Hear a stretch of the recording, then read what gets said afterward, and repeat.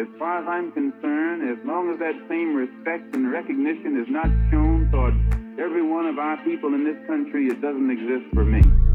And during the few moments that we have left, we want to have just an off-the-cuff chat between you and me. Us. We want to talk right down to earth in a language that everybody here can easily understand.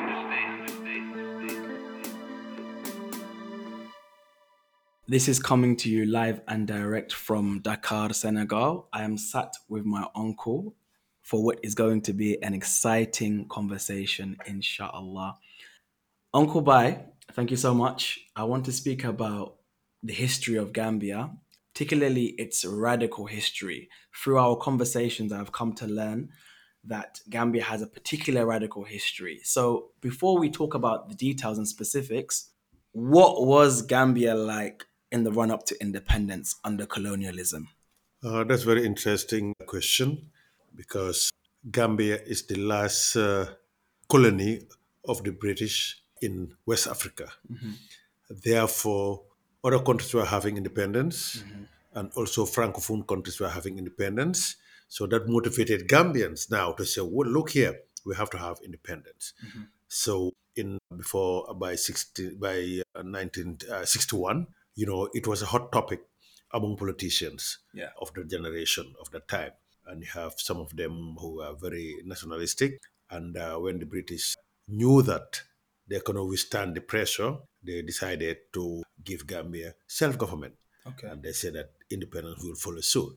But Gambia was not happy with that. I remember when the colonial secretary, I think Duncan Sands, I'm not quite sure, I have to verify, when he came from UK to discuss about Gambia's independence, there was a big demonstration by the nationalists. They met about a kilometer from the governor's mansion, the state house now, where the colonial secretary was with the governor to protest, and they were singing, "We want bread and butter," meaning bread is self-government, butter is independence. That means we want both at the same time. We want bread and butter. And they were singing that going until the governor gave order to the small military that was there to use tear gas and Wow. disperse the demonstrators. I remember my dad I was there. I was a kid because we I don't know whether I just went there to watch the thing or whenever there is crowd. But my dad, uneducated, he supports a big political party Yeah. called United Party, and the head of United Party was part of the demonstration. So my dad went, and I remember he was beaten and his arm was broken. Wow. I can remember vividly that when they took him to the hospital and brought him to the house, at night. So that was happening in the early 60s. So that took place in the early 60s. The British finally acquiesced to the demands of Gambia and then emerged the first president. Yeah, but before the first president, now they said that there must be elections. They had elections, and you had the United Party headed by a barrister, Per Njai, very popular party at the capital Yeah. with the Wolof. And then you have the Democratic Party by Reverend JC Fay. So very popular party with the Christians, especially the Protestants. And then you have the Gambia Muslim Congress, also very popular with the Muslims. But it was divided because the United Party, PNJ, had also a lot of Muslims and Christians there because PNJ parents were Muslims. Yeah. And he hailed from a region called Salum. Okay. And all the Wolofs who came from Salum, who were very much in the capital Banjul as traders, successful businessmen, supported Penjai. One anecdote: my mother was a supporter of JC Fay before Penjai had his party, and my father. But when Penjai established the United Party, my mom told my dad, my Salum has established a party, I'm going. So my father followed suit. He became a militant. And so what we did that we had a premier. Yeah. We had an election, and it was very tight. And governor, actually, they like Per Njai. He didn't win, but they anointed him as the premier. Okay. Premier, and that was leading to towards independence. Had another election in which the PPP Jawara. Yeah. So they had a very good strategy because when the franchise was only in the Greater Banjul area, Banjul, Serekunda, Bakau, Yeah. and all these parties, focus there. So when Jawara and the PPP was established, they call it People's Protectorate Party because in the colonialism was the colony and the protectorate. Okay. And they were telling the people outside of the capital, look here, you're not part of the governance structure. Now it's an opportunity for us to take over because we are majority. Now you are being going to be allowed for the first time to vote. Yeah. So this is your party. Mm. So it was not philosophy or anything. It was, oh, I'm from the provinces. I'll vote protected. I'll vote for Jawara. So Yeah. that's how the tables were turned. Yes. And Jawara won by two constituencies and a majority and became president. And he worked hard to capture the eastern part of the country that voted for PS Nyai. That's what the Fullers. Yeah. He managed to get their leader to cross over to him and married to Modu Musa Njai's daughter. Modu Musa was the wealthiest Gambian, a fuller, and a lot of influence in the eastern part of the country. So Jawara marrying his daughter was a big political coup to Oh, have wow. all the eastern part of the country to support him. The rest is history. Ever since, Jawara will always win. So, given the different ethnic groups that exist in the Gambia, what was each ethnic group designated as in the colonial administration? Well, very interesting. During colonial time, yeah, it all depends about on education. The Akus, these are the descendants of the freed slaves, Yeah. were the ones who were educated during colonial times. Okay. Because you have very few schools, two high schools, Methodist Boys High School, the name as namesake belongs to the Methodist Church, and St. Augustine's High School, that's the belongs to the Catholic Church. And then you have Armitage, which was meant for the sons of the chiefs that were in Okay. the provinces. So the Akus were educated, the first educated ethnic group. So they were the ones in the administration during colonial times, head of departments. You have Dr. Jones, director of health, medical and health, and you have other directors who during colonial times. Now that's how it was structured. By that time, the Wolofs were beginning to have children graduating from university, like from 64, Okay. 63, 64. So as you come, you enter the administration. Okay. So as they call them the Akus, Creoles, they were aging Yeah. and retiring, Okay. and the Wolof were replacing them. Mm. So immediately after independence, up to the 70, up to I would say 81, Yeah. the Wolofs were the administrators. Okay. They were the administrators. So the Akus were no longer, they have retired. So the Wolofs took over. And it was beating every department you go, parastatals, the Wolof. But just like what happened when the Akus were there, Yeah. by the 80s, the Mandingers have started having graduates coming home.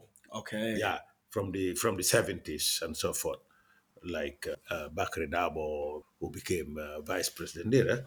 So they started coming home, and the administration was already choked with Wolof, and they were not happy. They were applying a lot of pressure to Jawara, who is President Jawara, who is a Mandinga. Say, look here, here we are graduates, but the administration is run by the Wolof, etc.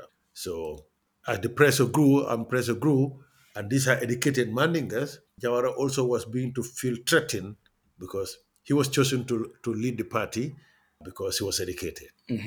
Now we have more educated Mandingas who came, Yeah. and they were forcing said that we need to be, in top administration.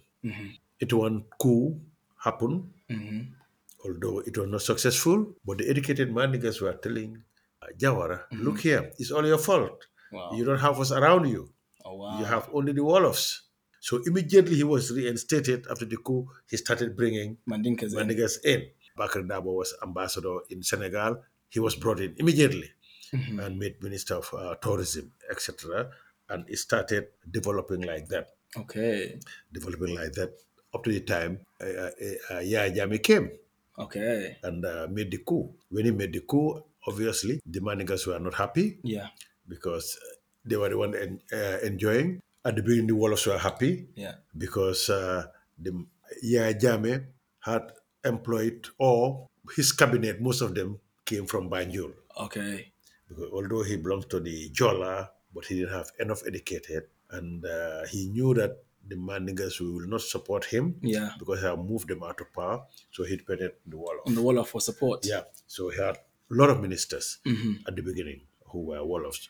Until he entrenched himself, he started also playing the ethnic game, Yes. start bringing Jolas all over, promoting them in the military, in the security, putting them in strategic positions, Yeah. etc.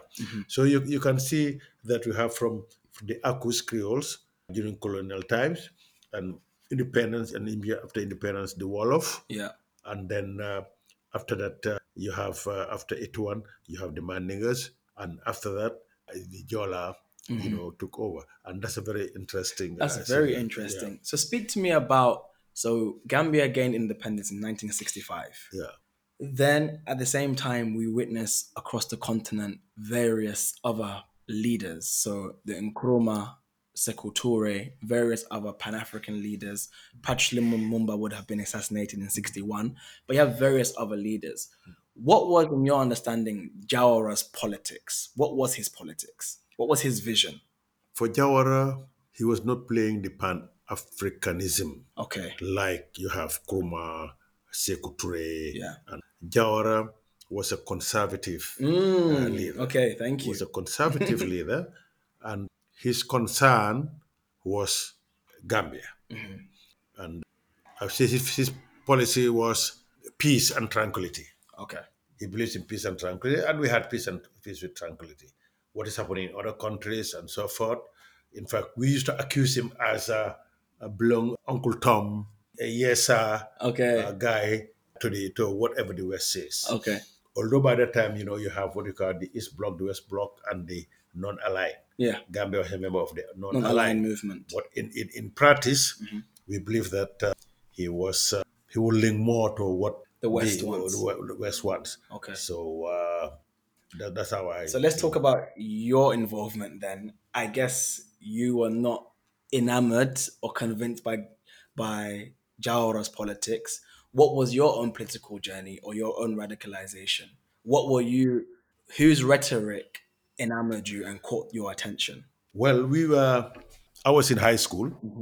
I was in high school around independence, before independence, and so forth. And we started reading books of what's happening outside and started admiring people like Kwame Nkrumah, Lumumba, Sekou Touré. We listen to the radio every time to listen to him. So there was a chunk of us who were in high school Yeah.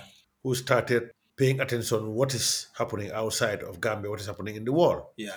And we feel we were attracted by their philosophy. When Krumah says that, political independence is no independence without economic service, we say, wow, Yeah. that's right.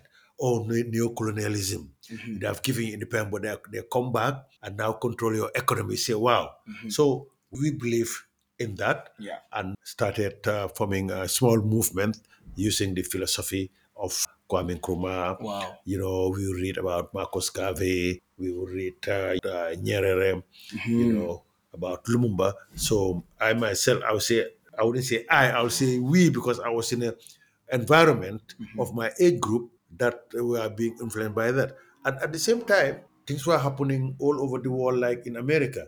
The Black Power movement was coming out. And we were reading that, like people like Stokely Michael, Huey Newton, and all of that. Wow. So we were following the Black Panther movement very much until that when Stokely Michael was in danger, had to leave, Yeah. and came to Guinea, and Nkrumah was a coup, and he was living in Guinea. Yeah. We happened, me and other group, as sports people, we happened to, in 1968, to go to Guinea and play sports. There, we met took like Michael. Wow. And it was What was that like? no, it Meeting was Stokely like, Carmichael. yeah, it was like, wow, yeah, we believe in what he was after. Now he's here with Maria Makeba, and we just interacted, and he knew, wow, he didn't have that idea that Africans were so much into this political war, fighting imperialism, because he doesn't speak French. He came to Guinea, Yes. and Secretary was the one talking about. Here he met Gambians who are talking about exactly what we were saying. So we said, you have to come to Gambia. So we invited him to Gambia. What year was this? He came, we met him in 68, I think was about 69. I'm not Oh, he quite came sure. to Gambia. Yeah, he came You to brought him to Gambia. Yeah, we brought him to Gambia Wow. with Maria Makeba, and I remember we had a big meeting, Yes. symposium at Crab Island School where, he was the speaker. Wow. He was the. Do you remember what he spoke about? Yeah, Or some of the things? Yeah, I remember he inspired us, telling us, hey, we black people, they will never give us credit for whatever you do. He would say, I am good, and I know I'm good. He said, I wouldn't wait anybody to tell me that. So we took that philosophy and said, hey, don't wait for people to tell you are good. Yeah. You know what you are doing, you are good enough. He talked about the same thing that we talk about, that the unity of Africa, we have to unite. Yes. If Africa unites, we can control our resources. Yes. But what is happening is imperialism and neocolonialism is nothing. Everything is just going back to the West. And the model we are taking following the West is a bad model. It's not a good model. We should have our own. But I remember we took him to Jawara, President Jawara. Wow. Yeah, and in fact, Jawara gave him a car to go and visit in the provinces. I remember he went and had an accident with Jawara's car, a state car. So Jawara was the type of person that he wouldn't make enemies. Everything he was, just okay, he will listen and so forth. And He wasn't convinced. he was no, he wasn't convinced. Jawara believed in what he believed in. So, but he will listen to you. Okay. Yeah, no matter what. And during the period also, you remember that things were happening in France. Yes. Bandit, most radical student, Yes. mobilized the students on the student strike until de Gaulle fell out of power. Yes. Because of the revolution. Yes. And what that was going on, that influenced University of Dakar here. Wow. The students also took over big. There was a student called Blondel Joe. I know Blondel Joe. Yeah, Blondel Joe. Yeah. He was leading the students, very radical. Yes. Until his life was in danger. Yes. He ran away and he came to Gambia. We hit him. You hit Blondel Oh, Joe? yeah. Oh. We hit him. We hit him in Gambia until, for about a week or so, until his brother. Yeah. A lot of people don't know that his younger brother came to Gambia. Wow. Said that the Senegalese government, they know that you are in Gambia. And they're about to discuss with Jawara and you'll be extradited. Wow. So he disappeared. I don't know why he went towards Mali, but later on, he was caught and put in prison. And they killed him, isn't it? And they found him hung. Yeah. They say suicide. Yeah, they say suicide. But we know. But those things were happening. Yes.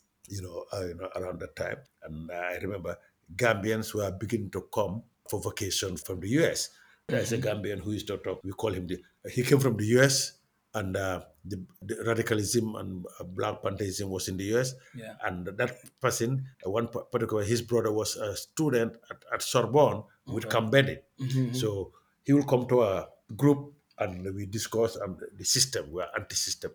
Yeah. Anti-system. So that's how radicalism started, and we established what we call Ken Street View. Ken Street View. Ken Street View. Ken Street is where we live. That's our street. Okay. Yeah. I think we are going to have another topic just about Ken Street View sometime, but I'll just give Ken Street View. Most of us were teachers. Yeah. And during the summer, a long holiday, 3 months. So we'll just sit at 31 Ken Street and discuss. What do we discuss? Politics at high level. Every week or? Every day. Every day? Every day. These are teachers come in the morning. Yeah. Till lunch, go for lunch, come back in the afternoon, till dinner, go for dinner, come back in the evening, sometimes till morning. Wow. At 31 kids that will talk and we'll discuss just politics globally and locally. And one particular time we said, wow, what we are saying, we are just talking among ourselves. Why can't we have a newspaper? And so that we'll be writing this and disseminate it and make the people of Gambia aware. Yes. So we started the Kent Street Journal, Wow. and Uncle Seo Taal was one of the most active on that as the editor, and Uncle Saja was the most radical among a very good writer. Wow. You know, uh, writing about what's wrong with the government. We are exposing corruption. This particular person is corrupt. Yes. You know, look at his lifestyle. You know, we became very popular. And then you had other groups that came, like Black Brotherhood. Okay. They took carbon copy of the Black Panther. Then you have another one, Tonya. Tonya in Manico means the truth. These were all in the sixth form together, and they also had their paper. And that's how, you know, The radicalism yeah, was we are built. built, and different group, all. Were they all quite similar in terms of their anti-system orientation? Yes, Tonya. Yeah. Tonya was more radical. Okay. Yeah, was more radical because they were all. They were not many. They were all radical. Wow. Country Vu was a bigger organization, but you have certain percentage, I say 20 or 30, that were radical, Okay. but domineering. Okay. So they push it, but the rest were not interested. Okay. So can we have different components because we were popular. We have a social dimension. In those days, you'll have your anniversary every year. Yes. When we have anniversary, you know, all the women will come. So because of that, some people say, "Oh, I'm going to join Kensington Vu." They control all the women they join. But as far as the people is concerned, they're not. So we used to have T-shirt, rights, different names of Pan Africanists. We Wow. give ourselves pen name Pan African and so forth. So Kensington Vu had elements who are radical, Wow. whilst Tonya and Black Brotherhood mainly were Gambians who were sent by Jahumba to Ghana Okay. for education because Krumah was organizing the young pioneers, training young pioneers, that is, Africans from all over Africa. They go to Ghana. For us, we thought they were just going to school, but they are being channeled to be Nkrumahs, Pan Okay. Africanists. And so that when they go back, they will fight for the cause. So Wow. Nkrumah had a alliance with a Gambian politician, I am Gaba Jahumpa, head of the Gambia Muslim Congress, and he was able to mobilize over 100 Gambians and send them to Ghana. Wow. And they were in the Young Pioneer, and it was they would go to school, they lived there, but it was like a boot camp, military. They were doing like military training as well. But for about 9 months, they come home. But there was a core who stayed until finished high school Yeah. and went to university. Wow. That core, when they came back, they formed the Black Brotherhood. The Black Brotherhood. That was the core. That was the core. So they received their training where? In Ghana. In Ghana, and came back and came back to Gambia and established the Black Brotherhood. Yeah, but some of them actually decided to live in Ghana and will come back. Lamin Jangha was living in Ghana. Solda was living in Ghana. They'll come. The rest stayed in Ghana for a long time, and they were more Ghanaian than Gambian. So they were not many, though, about not less than 10. Okay. Less than 10. They didn't have a paper, but they would wear Blackberry. Okay, Blackberry. Oh yeah. Wow. Yeah. And yeah. It's interesting you've said you were aware of the Huey Newtons, the Black Panther movement, the Stokely Carmichaels of the world. Oftentimes, when people think about Black struggle or Black liberation, they seem to think that these movements were separate and didn't know about each other. So you're saying that you were very much aware what's happening in America with Malcolm X and all these people. Yeah, we were very much aware because our level of thinking was beyond the boundaries of Gambia. We were following Malcolm X, every step, every move, whatever he says. We had a culture of reading political books and magazines and whatever, and had the habit of listening to radio. There was no television. We listened to radio, and we'll exchange information. If I hear something, I say, "Hey, did you hear what happened to Malcolm X? Do you know now he's a Muslim now?" Wow. So we discuss it. Or he went to Mecca, whatever he did, we look. So we were, I think, our reading, and we like radical papers and so forth. So that gave us to be aware of what was happening, all over. Or like we'll follow the Vietnam War. We follow it to the letter and know everything that was going on. We follow American politics. I remember the Cuban crisis. We followed it to the letter. When America said no, Russia cannot stockpile nuclear weapons in Cuba. And until it stands still, that Kennedy said that this is the red line you can cross there until the we thought that it's going to be a war if you pass there, and we saw them turning and going. So we are following all of that. We are following Kennedy when he Kennedy. got elected. We are following. So we were following all of these movements. Even in Africa, we are following guerrilla warfares in Africa. What was happening in Like Cabral, Mozambique, Cabral, Samara Machel, Marcel, we were. Thomas Sankara. Thomas Sankara was even recent because by that time me I've graduated. I Wow. was already a director. Yeah. When Thomas Sankara took power, I Wow. was in Burkina Faso. The Oh, day he took power, I was in Burkina Faso. I wow. used to go there every month, and they were he took from Lamisana, and I went to the meeting with Lamisana. The president was there who opened it. By the time they closed it, they have taken over. Wow. Yeah. So and we liked what he stood for. I remember a meeting in France in 1984. He was president. Yeah. He was the guest speaker. It was on desertification and Sahelian regions. And that's where SILS is. It's all desertified. And when he spoke, you can feel your hair standing. Wow. I remember that in Place Lafayette, and all Africans were proud of him. Wow. When he spoke. So we are, You so following we, everything. so we supported people like him Yes. because we all were have the same thinking, Pan-Africanism. Pan Africanism and so forth. That's so interesting. I know we've spoken before, but you actually met Nkrumah, isn't it? No, Nkrumah is one of those that I when we went to Guinea, Yes. is because of security. Okay. And we are a group there. They were allowed 2 or 3 to go and see him. Okay. But the person I'm thinking of, the guys of the Black Panther, Black Brotherhood of Gambia, Yeah. Lamin Jangha, he was very close to Kwame Nkrumah. Wow. Sol Ndau, Tokora, Musa Bitei. So these are the people who are meeting him very often. Yeah. It's very interesting. You said they called themselves the Black Brotherhood. People often say that those of us in Africa don't consider ourselves to be black. What do you think? No, no, no, no, no, no, no. I think Africans, I think it's the other way around. We accuse others who don't consider themselves black. For us, we say they're white and black and brown there. But Africans consider themselves black. Like when I went to America and so forth, by the time, that was nothing like African American, black American. That's what we say, black American, this is an African, this is a black American, and so forth. But we who were Pan Africanists when we went to America, Yeah. we integrated easily with the African Americans. Wow. Easily. I remember, I don't know whether you are now in America, I don't know whether it's there now, but during our time at university, you go to the dining hall, Yeah. the whites sit together, Yeah. the blacks sit together Yeah. there, Asians sit together there. And the Africans who are Pan-Africanists like me, I always sit with the blacks. Yeah. There was another Gambian whom I know, who we call Uncle Tom. He was sitting with the whites. Yeah. I know that guy, until now when I see him, I ask him, have you changed? Because I went with the spirit of Pan-Africanism.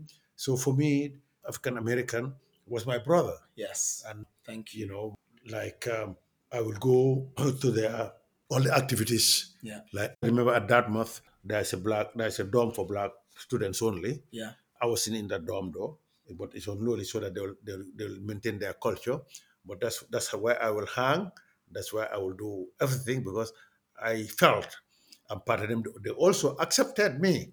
That's so important because Yeah. nowadays, maybe because of living in the West for so long, we always see online, especially my generation, unfortunately, there's this division. Some people say, no, no, no, we are continental Africans or we are Nigerian. We're not African American. We don't share the same struggle as you. But I think to myself, when we go to North America, we're treated the same. Yeah. So you're saying even in your day, you felt Yeah. a part of the people there. Yeah, I felt part of the people there. And even, like I said, it depends the type of orientation you had in Africa.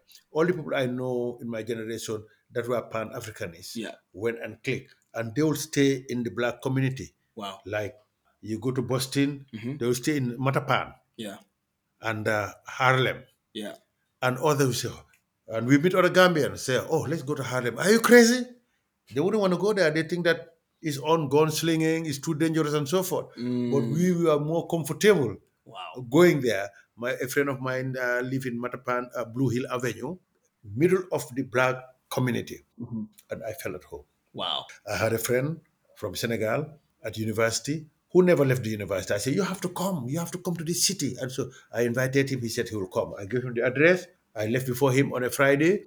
On Saturday, he came up to Blue Hood Avenue, and he was just about 50 meters from where I was staying Mhm. at the petrol station. He was asking for the address. He saw the guy having a gun. He ran away and went back to Dartmouth, 200 and something kilometers.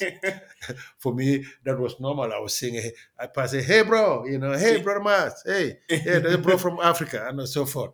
So we were part of it. But those who did not have that orientation, who are not politically conscious, Yes. before they left, they went and they stay away from the Okay. African Americans and so forth.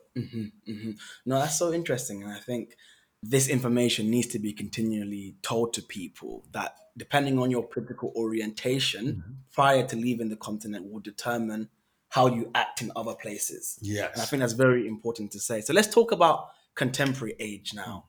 I know you've met a lot of world leaders.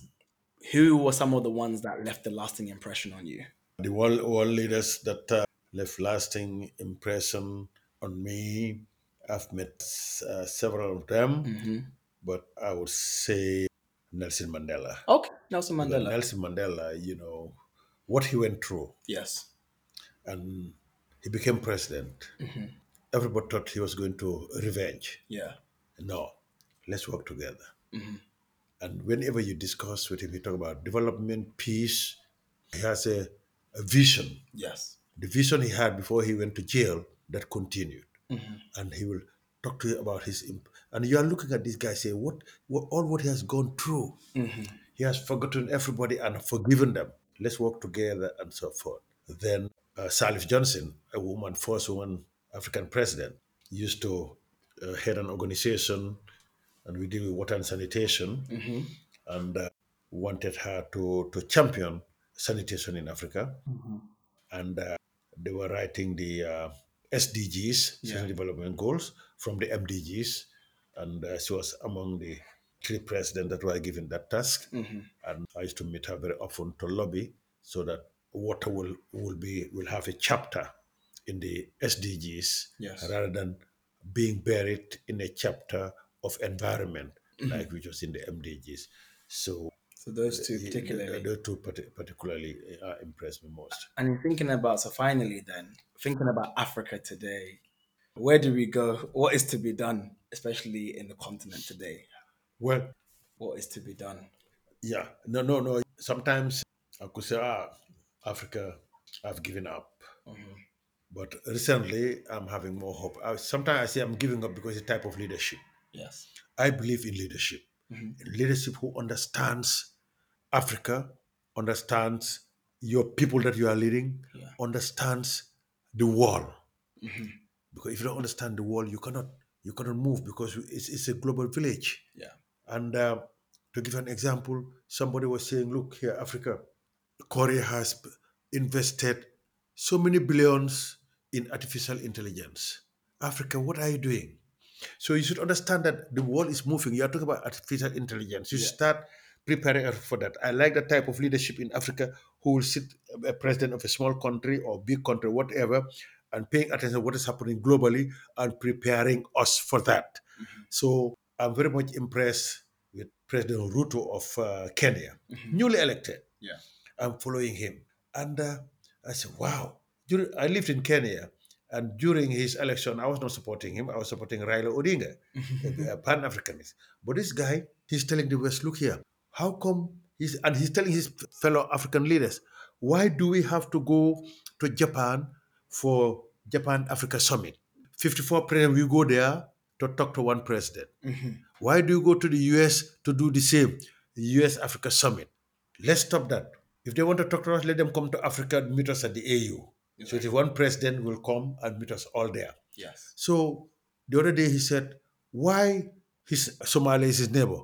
He said, why if I want to buy something in Somalia, I have to pay in dollars? And Somalis come to Kenya, they have to pay in dollars. Exactly. Why can't I pay with our local currency. I have America. I have nothing against you and your dollars, but when I deal with you, let's deal with the dollars. So this guy now he's speaking of things that resonate with contemporary Africa, Yes. thinking that we should stop following what the West is telling us. This is the path to development, and we follow that. We follow that path. We should have our own path that face our realities. We have our own realities. We Exactly. have a socio-cultural aspect that we should follow it. Otherwise, Africa will never. We sit down, others define what is poverty for us. Others define how do we get out of that poverty range, and we follow suit. We should define that ourselves. I always say that we should stop being a passenger. We should be co-driver Exactly. of the train, and the train is moving. Let's be co-driver and be defining things with the West. Partnership is okay. We all partner. We cannot do it alone. The West cannot do it alone. But let's partner and define our own destiny. Thank you so much. And I guess lastly, then, actually, no, let's say it for another time. Yeah.